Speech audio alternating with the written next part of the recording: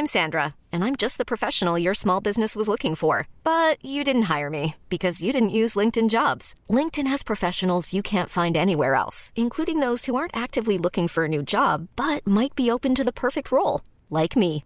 In a given month, over 70% of LinkedIn users don't visit other leading job sites. So if you're not looking on LinkedIn, you'll miss out on great candidates like Sandra. Start hiring professionals like a professional. Post your free job on linkedin.com/achieve today.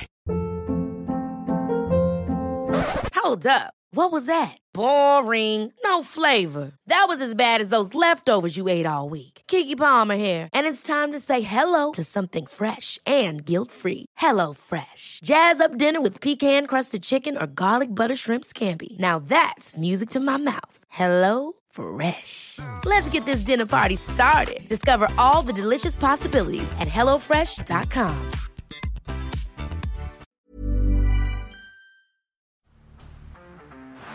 Down the blind, Andrew John.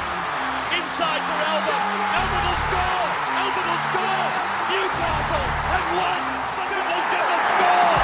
Fiddler, it's farewell. It's farewell. And he hits it. He's got it. He's got the field goal. He's got the premiership. He has gone from, as I said, a captain to a legend.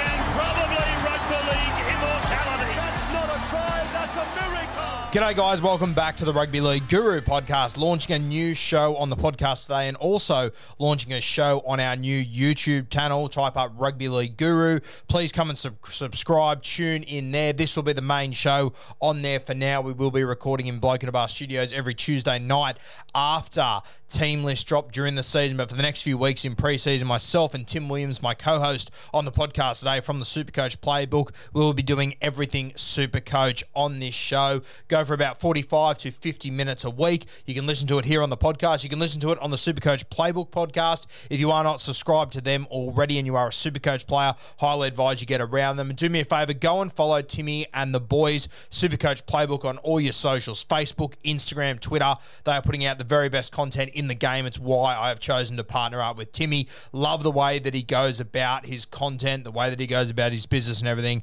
Absolutely love it. He's also got runs on the board. He has been incredibly successful in Supercoach Classic over the last few years. I really do feel like that between Tim's expertise in the Supercoach Classic realm and my draft expertise, we can really combine to form a pretty good team here. So really excited about this new opportunity. Obviously, the podcast, it is sponsored by Bloke in a Bar, so get out, buy a case this week. It is the beer of sport, and now it is the unofficial beer of Supercoach as well, as I have now announced it. So get out, buy some Bloke in a Bar this week, enjoy yourselves, get stuck into your Supercoach over the next few weeks, and stay tuned for this show every week. As I said, go and watch it on YouTube if you would rather view there, and make sure you subscribe, like, do all the good stuff there for me, as I know you guys will. But let's kick off this new show. It's called Beers and Break-Evens. G'day guys, welcome to the inaugural episode of Beers and Break-Even, our new Supercoach show brought to you by the very best beer in the country, the beer of sport, and now the official beer of Supercoach. Very exciting times, joined by my co-host. I was going to say 5'8", but he's more so my halfback, to be honest with you. Tim Williams from the Supercoach Playbook. Welcome, mate. Guru, good to be along, mate. I'm more of I see myself a bit of a Moses Mbai, jack of all trades, can play most positions, not really good at any of them, but, mate, I'll make it work. Tell you what, you're my fucking halfback today, no doubt about it. Mate, the Supercoach Playbook, it's exploded over the last few years. You've been putting out supreme content for a long time. Before I get to yourself, tell me about the Playbook, mate. Yeah, mate. So just a couple of years ago, spent a bit of time working with News Corp and the Telegraph there, journalistic background, had a ball there, learned some very valuable sort of information, got some good contacts. Decided to get SC Playbook going, just obviously a Supercoach-based website, podcast all around, Rugby League Supercoach or NRL, Supercoach Big Bash, that sort of thing, expand into AFL this year. But the heart of it has always been NRL, and that's my sort of background in a lot of different ways. So I've got a really good group of contributors there. So got the podcast going, which I've jumped on yours in the past before, daily content, that sort of stuff. So, mate, had an absolute ball with it, and, yeah, hopefully kicking on a little bit in the future. Now, I've got Tim on here because he's a really good bloke, but the one thing I don't like about him is that he's too fucking humble for me. Where have you finished the last few years?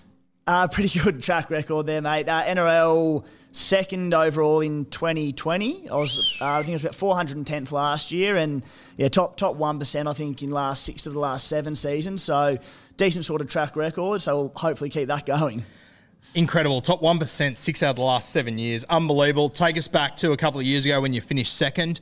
There's a bit of a storyline to the last week. I'm sorry to dig into some old wounds, but I think it's a story worth hearing. Hit us with it. Yeah, mate. I'm not sure how much time we've got, but it was an eventful sort of year. It wasn't sort of up around the top, 10, 20 for a lot of the year. Just played the long-term sort of Supercoach game, which has always been my strategy, and I'm sure we'll get into further on down the track. But basically what happened was got myself into, I think it was 2nd or 3rd position going into the final round of the season.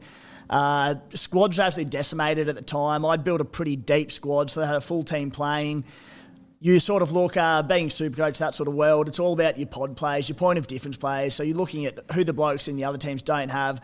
The big one I had that I was sort of looking at on the Thursday night game of round 25 was Kotoni Staggs.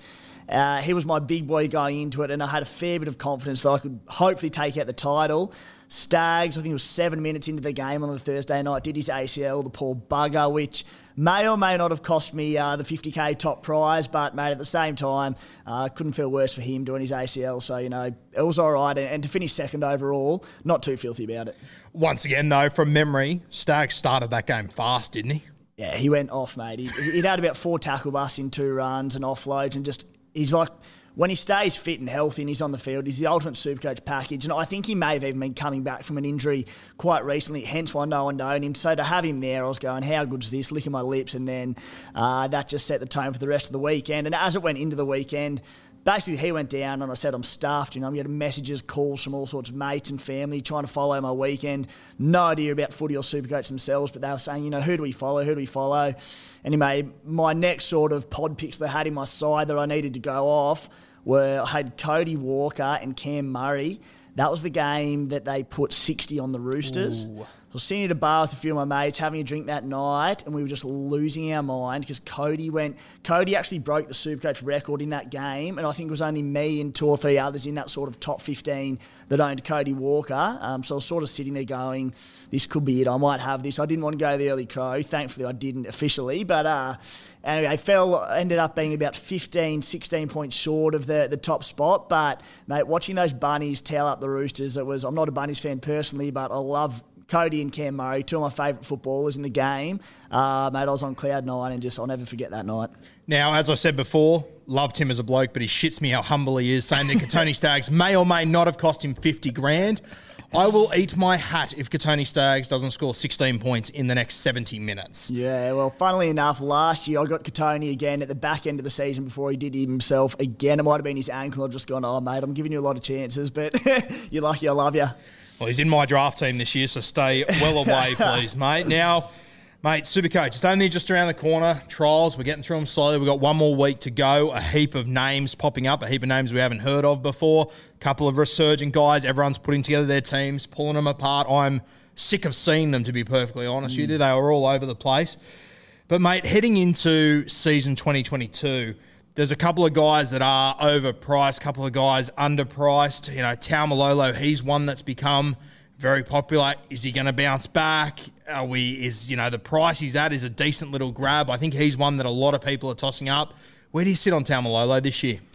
Taumalolo, provided he's fully fit for round 1, I'm really keen on him. I don't see how Taumalolo isn't starting the season undervalued. Coming into the season, I think he's priced on a 55-point average off the back of last year. There was a few games there where he was shifted to an edge, which is now pretty famous, that it just did not work out for him. I'll put my hand up to say I was pretty excited to see Taumalolo get a bit of a run on the edge, running into a few of these smaller halves in the NRL. But, mate, it didn't eventuate to anything. Supercoach-wise, his base stats, those hard-earned running, tackling stats, they all just went down the hill. He wasn't busting tackles. Off the back of the last 3 seasons, averaging 70 to 78, that's what we know Taumalolo's capable of. I think worst case scenario, he holds his value, punches out, those 50 to mid-50s. I think he'll be far better, provided he's fully fit, has that sort of explosive touch back to his game.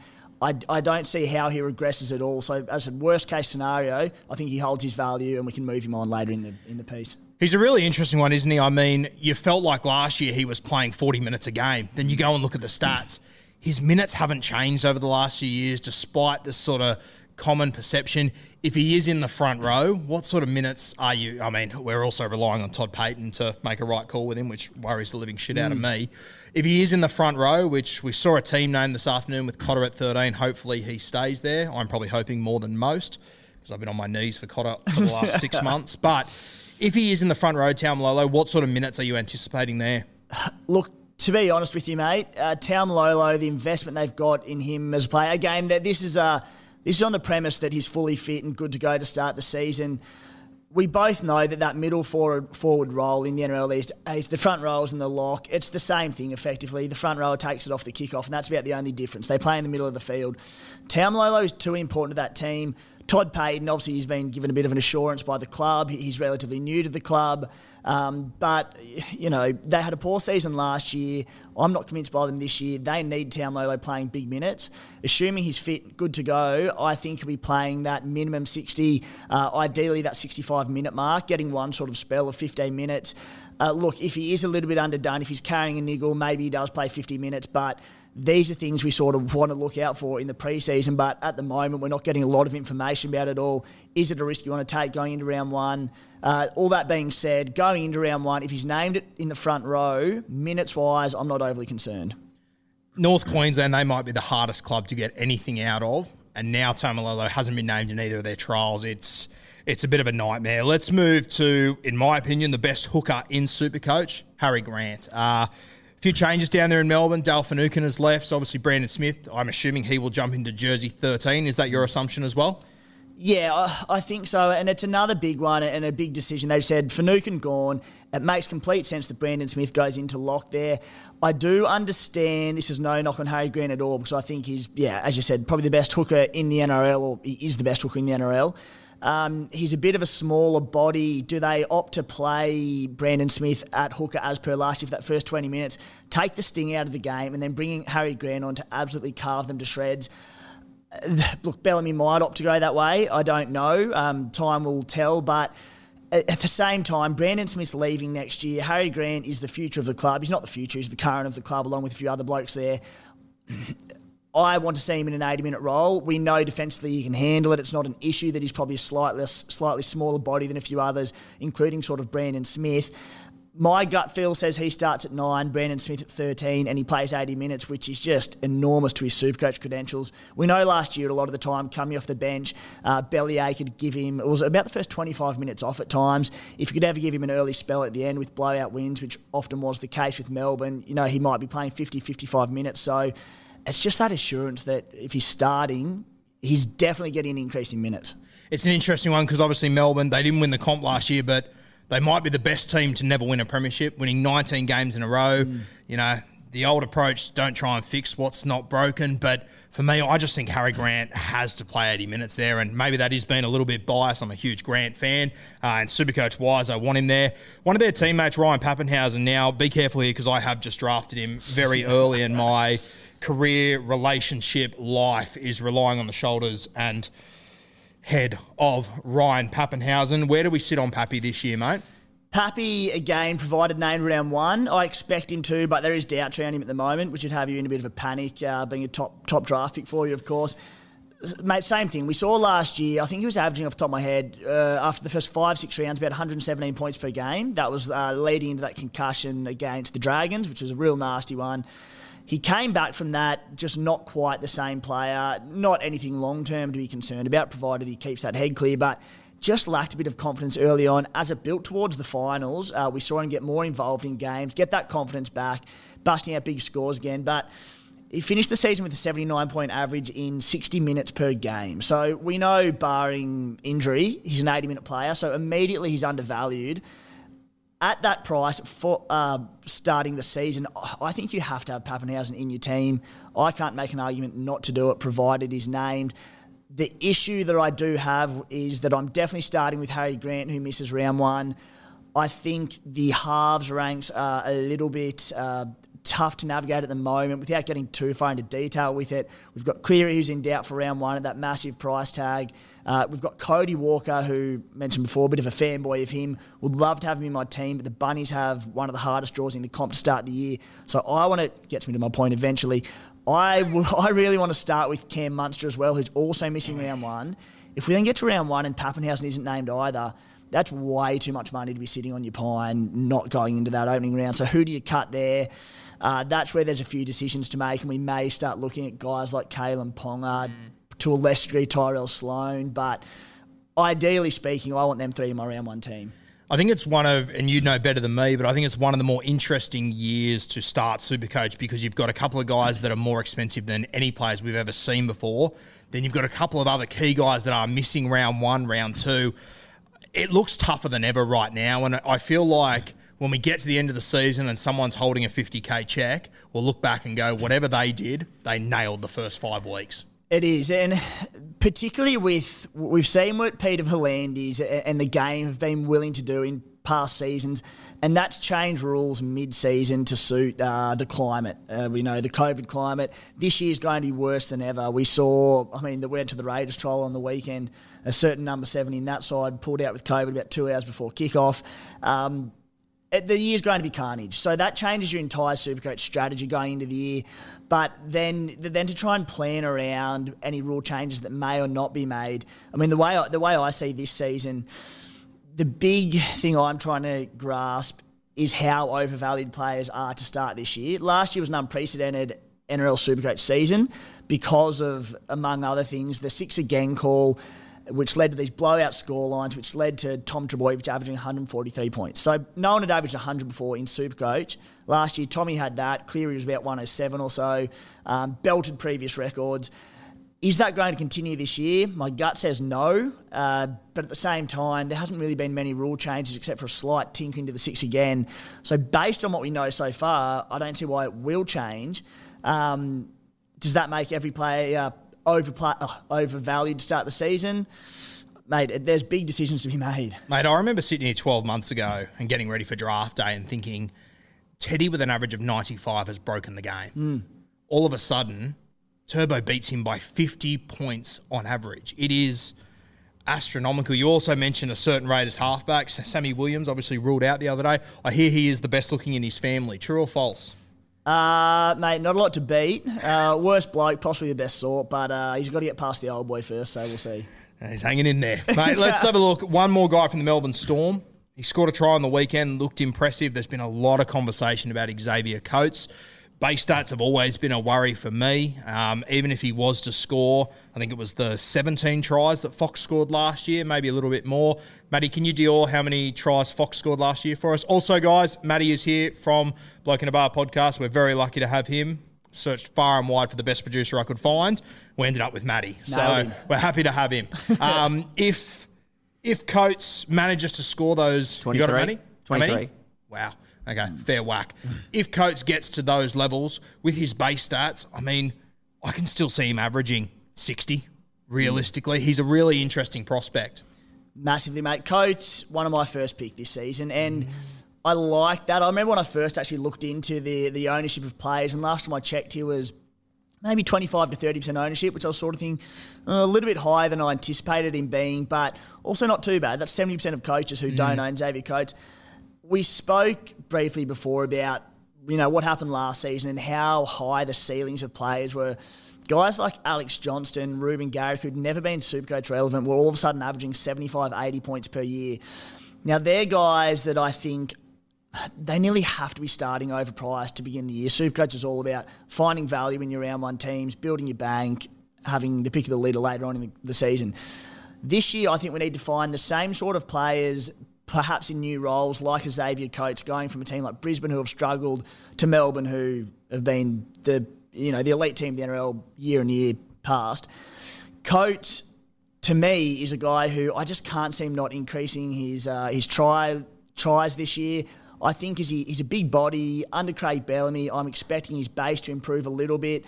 And yes, while there is some sort of risk there in that, all right, his base isn't great, what if the tries don't come? I think the tries will come, as simple as that.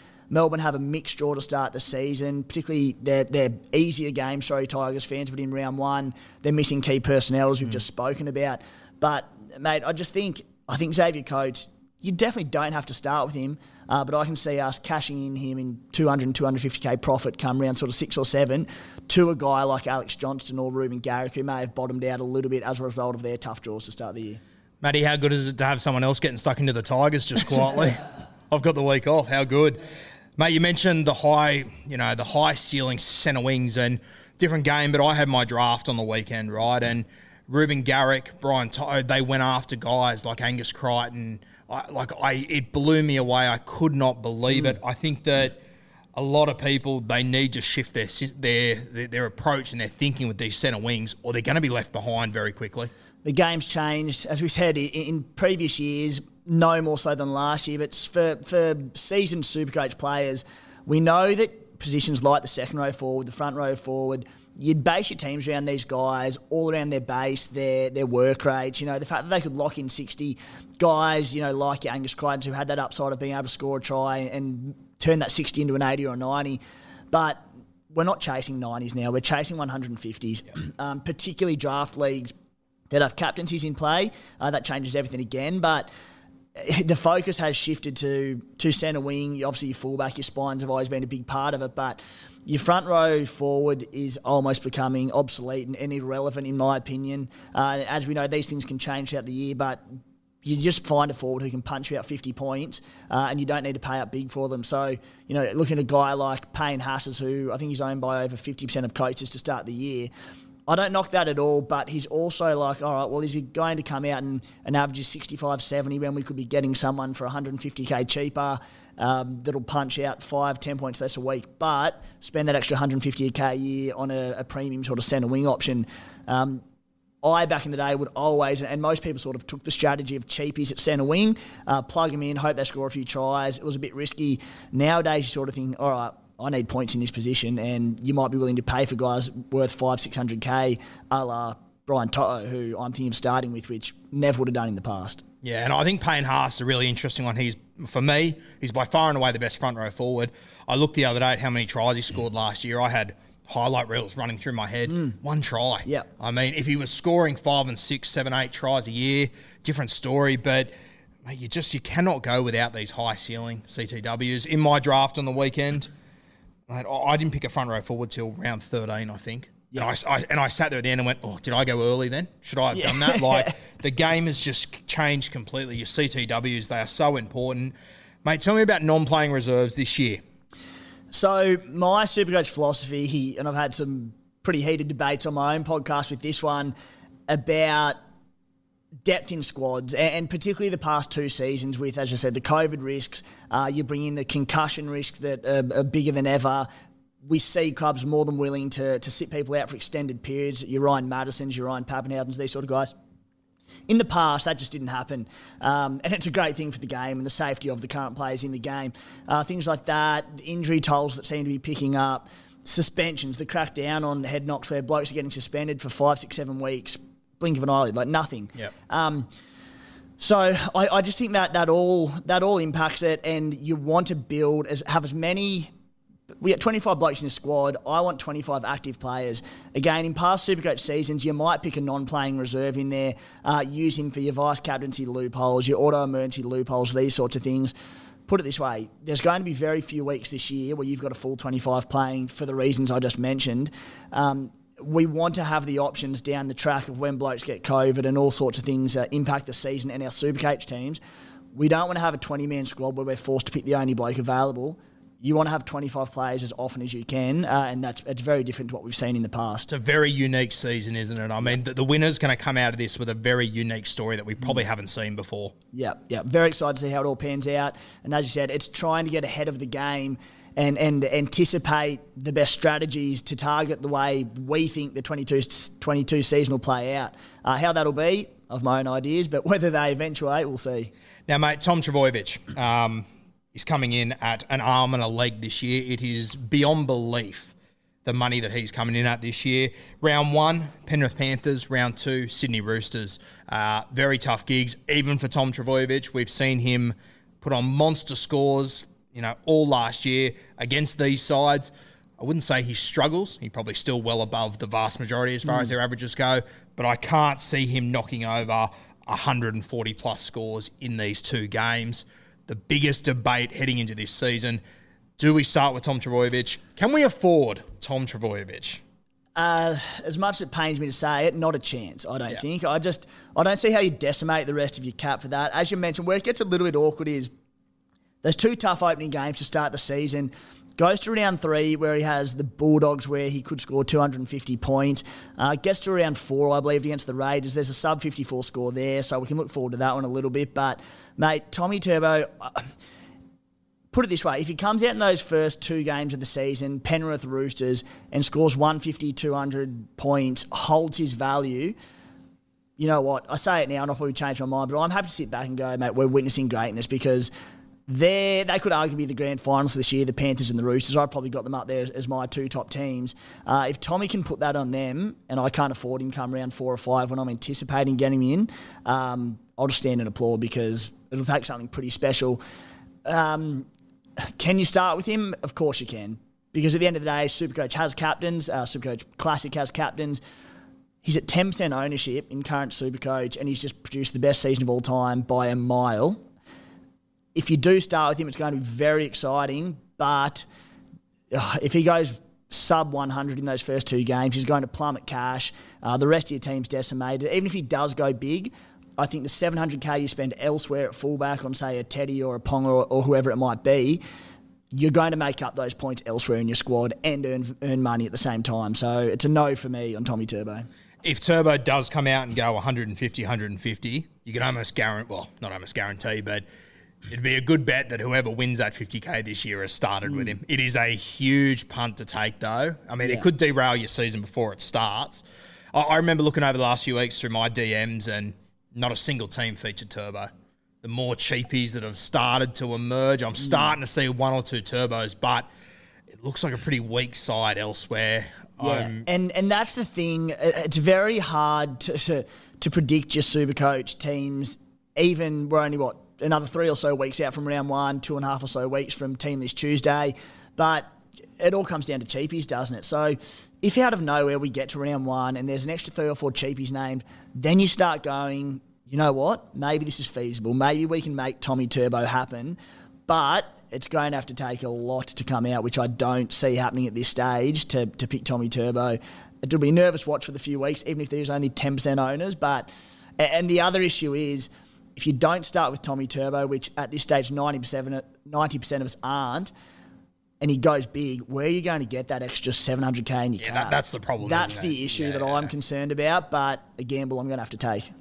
Let me ask you, end of the season, we're looking back on Turbo season once these 2 games are in the rear view. What do you reckon he averages this year? I mean, I was at draft day the other day and, Turbo went number 1, obviously, and I just thought to myself, this bloke could regress an average of 30 points on average and still get the best average by 10 potentially. It is mind-blowing the position he's in at the moment. Yeah, and back on the strategy sort of thing that we touched on before, I just don't see the NRL and Volandis wanting these 50-0, 60-0 scorelines that we saw last season. It got boring to a point. And as I said, they haven't changed any rules at the moment, so maybe they're happy to see it, maybe they're happy to see the points flow. But I feel like while the rule changes might not occur to stop sort of these things happening, I think we often see with new rules that, I mean, we've seen them trialled mid-season in the last 24 months, it becomes the interpretation of them by the referees, and I can see them slowing. We saw it in the back end of last year, slowing down on the 6 again calls. It slowed the ruck. To a degree, it stemmed these point scoring in the big blowouts. And that's just my gut feel that the way the season's going to go this year. So Manly still might put 40 points on a team, but they might not put 60 points on them, which in my eyes is going to see Tommy, he might come back to a 120-point average for the season or a 110. And as I said, as long as he goes low-ish, by which I mean sub-120 in the first 2 rounds, he can do what he wants after that because he'll be in my team at a lower price, but the first 2 rounds are everything for him. Mate, there's also an argument that if Manly stopped winning by 60, he probably plays more minutes. Oh. I mean, there's so much going into this bloke, it's not even funny. That was the other thing when you look back on last season, best season ever. Mate, the big games where he could have scored the most points, he went off early. Yeah. The amount of times he left the field at the 60th minute, it's just incredible the more you think about it. Yeah, I cannot wait to see him. I was actually out of that game at Leichhardt on Friday night, the doubleheader, and I think had a try assist with his first touch of the game, and just effortless. Like, granted, he had the Hulk in Brad Parker running off his left hip, but boy, he was exciting to watch. It's not a bad year to be Brad Parker, is it? Just quietly. Good God. Kissed on the dick by a fairy. Mate, as I've said a couple of times now, I had my draft weekend. Weekend just gone past, pretty rough one. I'm going to take you through some of my picks, tell you what round I got them. I'm in a 14-man draft comp, so it's pretty deep, pretty tough. Obviously, for those that don't know, draft comp, each player can only be owned by one coach. So the guy that gets Tom Trbojevic, obviously sitting in the box seat. I had pick 4 overall. I went Pappy, so the order it went was Turbo, Cleary, Teddy, Pappy, which I would guess, unless there are some very rogue operators out there, that's how it will go in most comps. Pappy, can I win it with him?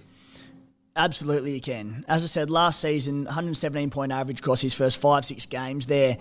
He can emulate this season. It'll be a gun Melbourne Storm outfit again. Harry Grant's only going to get better. And with him carving up through the middle of the ruck, Pappy just feeds off the back. Was it, 4 tries in about 7 minutes or something last year? And as a 4th pick, I think it's fine. We know how draft works. The issue is that concussion.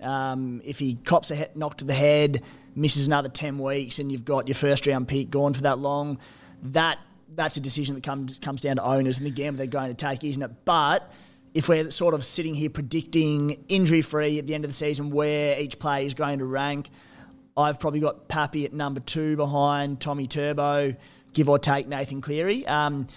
If Pappy and Teddy both stay fit, I've got Pappy averaging more. Teddy's fitness fitness about the same. It's just the concussion, isn't it? Matty, can you believe he's on here for the first time leaning on a piece of wood talking about Pappy getting a concussion and he doesn't even knock it for me? Mate, unbelievable. My second pick, this was pick number 25, round 2. I've got a bit of pushback here. I don't think it's as wild as what people tell me. I went for Euan Aitken. So because I had the ceiling of Pappy, I've gone for Aitken, a bit more solid with a bit more attacking upside. I think people see the average and assume, it's a weird pick. But when you look at his average in the second row, which I think he'll play there for 80 minutes this year, mate, I was stoked with Aitken there. What are your thoughts on that one? Be honest with me. Are you sitting him in your second row in your team at the moment? No, he'll be in my centre wing. So for me, I think he'll be the most, I'm probably thinking old school again. I think he'll be the most consistent centre wing. I just thought at pick 25, if I waited the next round, I was worried that I'd lose him. I'm Sandra, and I'm just the professional your small business was looking for. But you didn't hire me because you didn't use LinkedIn Jobs. LinkedIn has professionals you can't find anywhere else, including those who aren't actively looking for a new job, but might be open to the perfect role, like me. In a given month, over 70% of LinkedIn users don't visit other leading job sites. So if you're not looking on LinkedIn, you'll miss out on great candidates like Sandra. Start hiring professionals like a professional. Post your free job on linkedin.com/achieve today. I'm on the fence with him because exactly what we spoke about before with these high upside centre wings. Now, how high is his upside in terms of being your second round pick compared to guys like, I'm not sure where they went in your draft, but like your Garricks, your AJs, these guys that we could be chasing whose ceiling is that 150 to 1. Well, it's 150 to 200, let's be fair, on days where they might score 4 tries. Aitken is going to be as rock solid as you can get if he's playing 80 minutes on the edge for the Warriors, which we should assume he will. Last year, he went nuts there.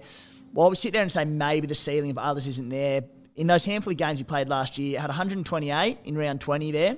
That's a pretty damn good ceiling for a bloke who's going to pump out. He was averaging about 50 in base during that time. I think there were a couple of games he averaged late 50s, mid 60s in base. Yep. So if he's pumping out 45, 50 in base, we know he's got attacking upside in terms of comparing to other back rowers. Durability is another thing for me, mate. So I'm looking at a few of your picks here. I'm looking at Pappenhausen, who could go at any minute. Euan Aitken, he's strung a few together the last few years, but injuries always worry me with him.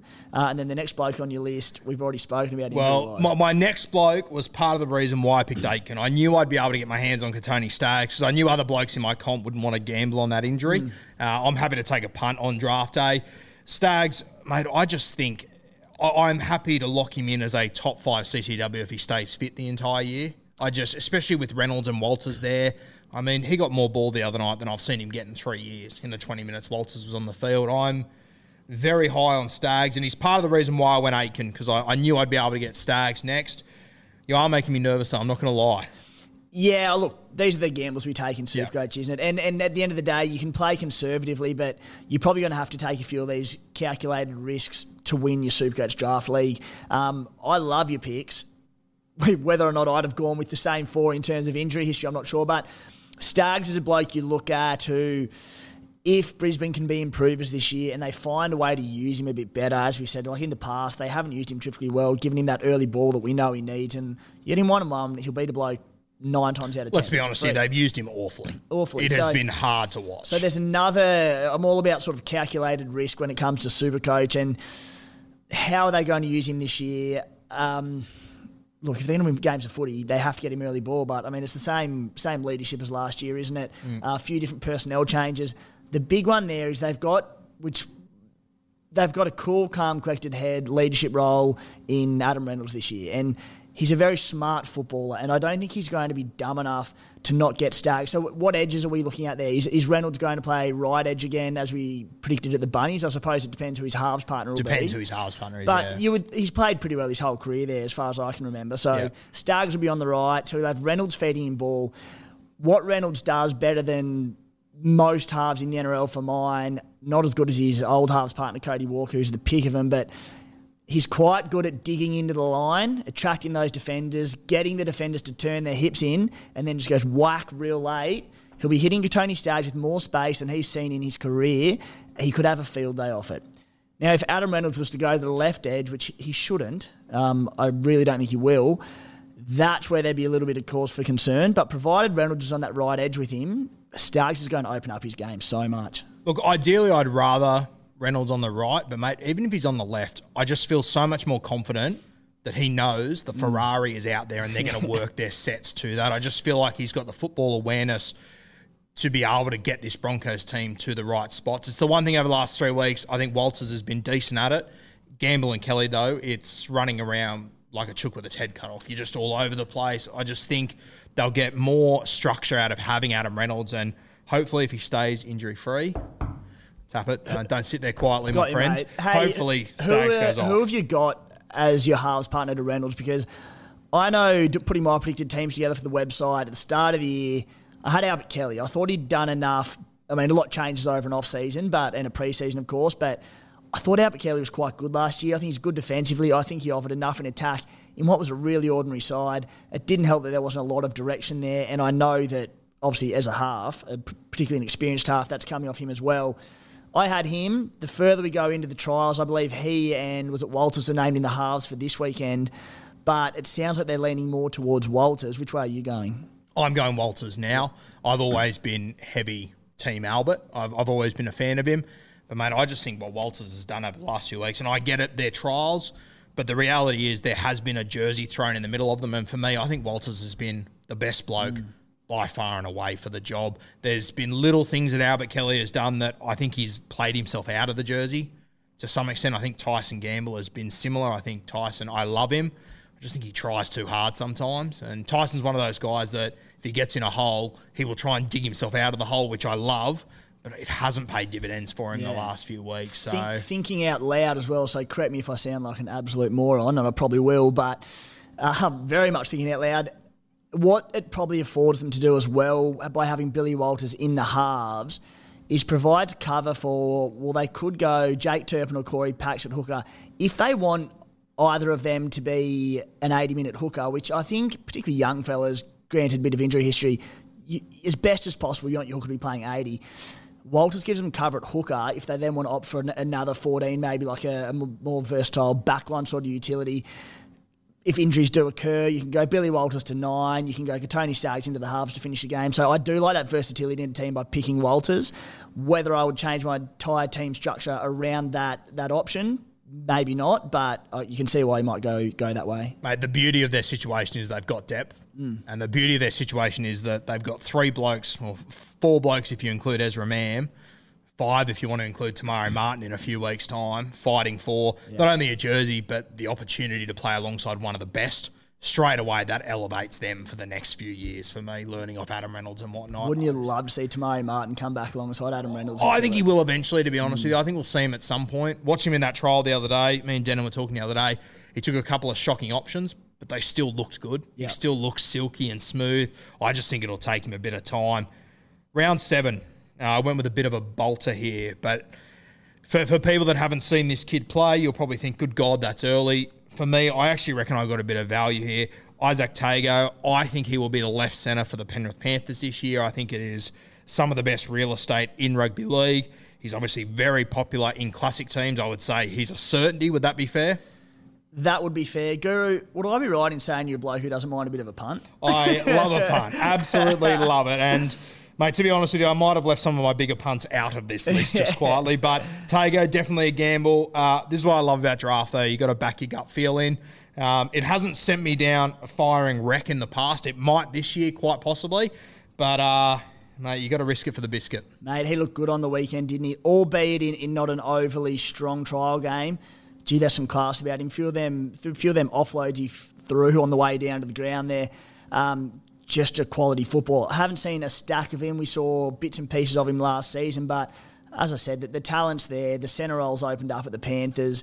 There's opportunities in Tago. Mate, he could be anything. And more importantly, we're talking Supercoach here. He looks like he has a Supercoach-friendly game between tackle busting, offloading, playing left centre in the premiership team where Matty Burton was there last year, scored 1 million tries. It adds up, doesn't it? And, mate, you look at the personnel around him. Jerome Luai, Viliami Kikau, Brian To'o outside him. Good God. The other beauty of this is that Dylan Edwards doesn't tend to play down the left edge. It just provides more and more ball for him. So I'm very keen on him at pick 88, and that'll be my advice to a lot of people out there in your draft comps.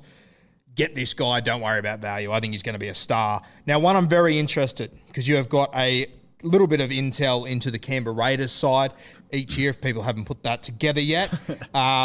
Matty Tomoko, I am very, very high on him. I am hoping, in saying that, very high. I went him round 12. I think he could be a big value play for me. I'm hoping he's right centre. You got some good news for me or what? Matty will be there, mate. Yep. Yeah, okay. He's a gun. And he showed that last year. The Raiders have got some really good backline depth this year.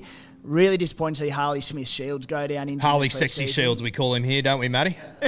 Harley Sexy Shields. He's a good-looking man, Harley. So, shame that he's gone down. But, I mean, I wouldn't say they're stacked with guns in the back line, but it is solid depth between... We've got Jared Croker fighting sort of fitness. He had off-season surgery, getting towards the twilight of his career, obviously. Still plenty to offer, but when you've got blokes like Sebi Chris knocking the door down, Geordie Rapana's going to miss the first couple of rounds due to suspension, but then we look at the whole Chance v Savage debate at fullback, and the loser of that probably goes onto the wing without Geordie Rapana. There's a lot of options in the back line. Probably the only safe one that I could say in that team is going to be Matty Tomoko. He's won his spot there. He's terrific. Again, in a Supercoach context, he's a tackle breaker. Sort of decent base on him, but just a good footballer, and I like what I see from Matty. I'll tell you right now, if I would have had this conversation with you 7 days ago, I would have pushed him up as high as round 9 or so. I really do think he has got some huge upside in Supercoach this year. Yeah, the kid can play, massive fan. So I said hopefully he stays fit and puts a few wins together with the Raids. Now, mate, as I said before, you're the expert I've got on here, top 1% the last 6 or 7 years, whatever you were bragging about as you normally do. Tell me, what does your team look like this year? What little bit of intel can you give us to your side? You won't give away the whole thing because I'm sure it'll change another 1,000 times before the next trial, let alone team list. But sprinkle us a couple of names here that you're confident will be there round 1. Yeah, mate, so I'm pretty locked into a Teddy, Pappy fullback combination at the moment. Again, provided Pappy gets named round 1. I said I'm on the fence with Munster just due to having him and Harry Grant in my team. I think I'm going to be forced into Ilias and Blake Tafe. And I think most people will, and I think you'd be silly not to.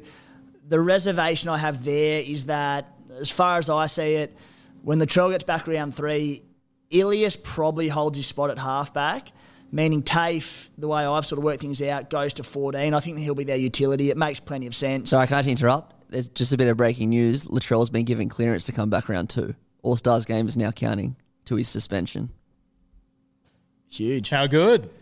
Was that the NRL applying some common sense over there, was it, Matty? Good God. Lara Pitt just reported it then. What is happening? Yeah, well, there you go. When you talk about round one teams and how quickly it can change, I'm more hesitant to go TAFE now in my team. And if there's other cheapies that arise, TAFE I will be keeping out of my team unless we sort of get the vibe, because we know TAFE can play in the halves as well, and he's played a lot of his footy there.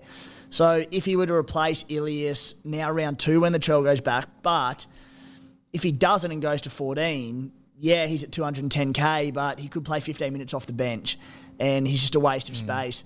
The issue is, if any injuries occur, basically in the halves, fullback or whatever, he could be locked into that role. But at the end of the day, to maybe dodge someone like TAFE early on in place of another highly fancied cheapie in your team, maybe it'll pay off. And I guarantee you TAFE will be a big option at some point in the season. But as far as I'm concerned, he's playing 14 and 15, 20 minutes a game from round 2. So there's issues there.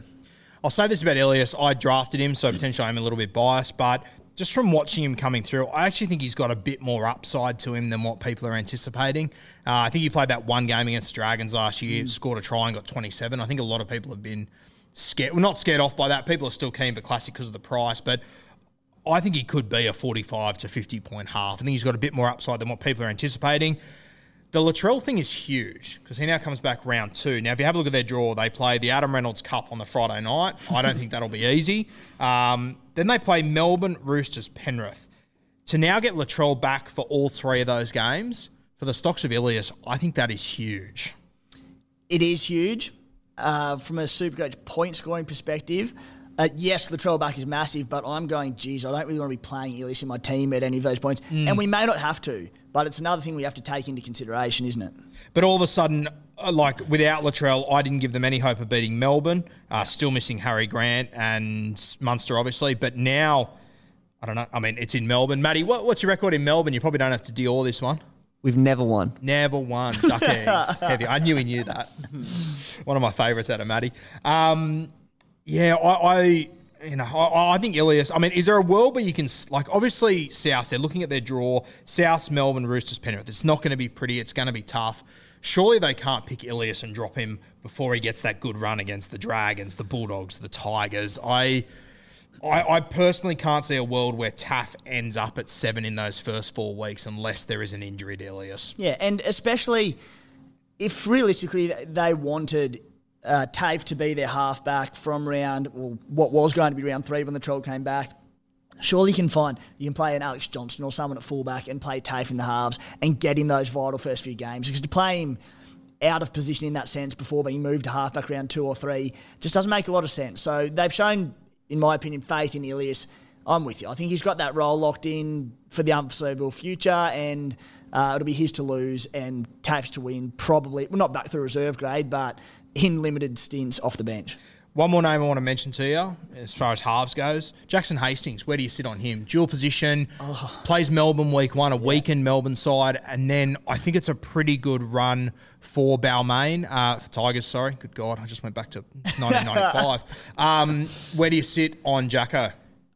Another bloke I'm on the fence on who's in my team at the moment purely off the back of his price, $350k to start the year. Now, he's a different mould to the Super League player. NRL players turn Super League, returned NRL players we've seen, because all the Super League halves to come over have basically failed and been terrible, and you can throw outside backs into that mix as well. You look at NRL players who have been sort of borderline NRL starters who have gone over to the Super League and killed it and been stars and won Man of Steels, all these sort of things. Now, Hastings' record would suggest that he's one of them guys, and you'd be proceeding with a lot of caution on him coming back. I don't think he left because he wasn't good enough at the NRL level. He left because there was off-field stuff going on at Manly. He might have got a few people off guard, whether it's his fault, someone else's fault, I don't really care. But he went over to England, set up about 40,000 tries in a couple of years over there, won a Man of Steel, I believe, comes back, still highly regarded. I think back when he played for the Roosters and got a few in his rookie seasons, it might have been, he was kicking a few goals, but got some lengthy sort of 80-minute games out, and this is very off the top of my head, but he was averaging well, albeit in a very good team. Yeah, I had him those years. He was about a 45 to 55 sort of guy, with goal kicking though, and under new rules, of course. Very much, yeah. But yeah, before when the old rules were in place, where it was where a 45 to 50 average wasn't too bad. Yeah. He comes back a more seasoned player now. Look, I'll be honest, I don't rate the Tigers. More Tigers bashing, sorry boys, but love it. Welcome. What can Hastings bring to that? How can he go as he adapts back to NRL level? I think only time will tell. I think if you were guessing at it, you'd be lying if you said you knew. I'm excited to see it. I hope he kills it. As I said, he's in my team at the moment due to basically a lack of better options around a similar sort of price. He does look like value. And again, he's a player like sort of Taumalolo that came out a bit funny, didn't it? Hastings is a bit of a Taumalolo type player. He'd love it. He'll be all over it. Don't worry about that. He'll clip it up. In the Supercoach world, he is in the sense that he shouldn't regress much. Like if you buy him for $350K and he comes out and averages 40, 45, whatever, and holds his price tag, you're not really losing out. He might not be what we wanted him to, but I think he's a pretty safe bet to put in your team. So he's in my team at the moment. He probably stays, but I'm not without reservations. Mate, before we go, give me one pod that you've got your eyes on at the moment. Maybe not your main pod, because I know you're in the running for 50K again this year. You'd rather be in that top 0.1% this year, but give me a little pod that you got your eyes on. Mate, Ryan Madison, I believe, was at about 8 or 9% last time I checked, which astounds me because, again, I think people are possibly scared off by that, just the concussions last year, and rightly so. Averaged 69 minutes per game, 65 points per game, averaged 75 the season before, and he's a back rower with a massive work ethic. He bases sort of that 50 to 55 every year. He's awesome in attack. He scores tries, he sets them up, he's got an offload, he's got a tackle bust. I just love him as a footballer. At the price, I think he's undervalued to start the year. And I do have a few reservations here as well around his role, because there's a bit of talk. You might be able to help me out more, but Nathan Brown potentially out first few rounds. They're possibly looking at Maddo in the middle, maybe only plays 60, less attacking upside than on the edge. I've heard these rumours about Brown. Apparently it's a surgery that hasn't been spoken about too much. I will say on the weekend when Maddo was on the field, he was playing a 13 role and he looked pretty dangerous. And Maddo, bloke listeners will know we've spoken about this for a while. He's got a big attacking upside. He grew up as a 5'8". He's got a lot to offer, Maddo, and if he does end up in the 13 jersey, I'd be super excited about him. Yeah, and that's it. It's not going to probably minutes, aside from minutes. It doesn't impact me probably picking him in my team too much. The one thing I probably do worry a little is, the modern day lock is a ball playing lock, isn't it? And as I said, Maddo grew up playing footy at 5'8". Does he do a lot of distributing? So we know he amasses 18 to sort of 22, 23 runs a game, which is massive for his Supercoach scoring. If he plays at lock, I'm a little bit concerned that maybe he falls into that distribution role, which we've seen Nathan Brown do at Para as well. So we know that's what Brad Arthur likes in his 13. It's a concern. I'd prefer seeing him on the edge because I think he plays his 80 minutes. But again, at the price, I just like him. I don't see him being undervalued at all. Overvalued. I think he's undervalued, and I love him at the ownership to start the year.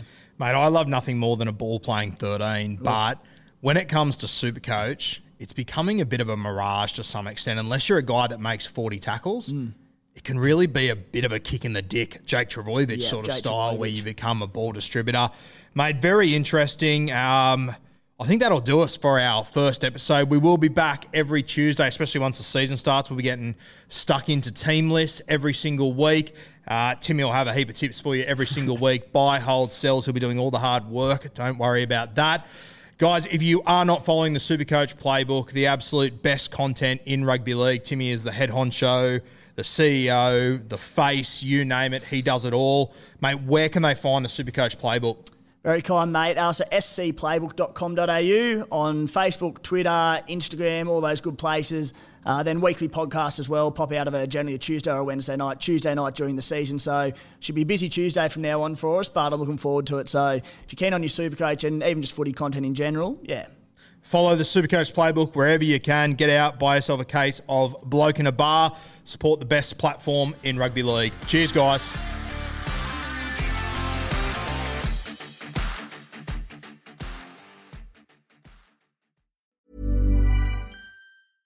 Ever catch yourself eating the same flavorless dinner 3 days in a row?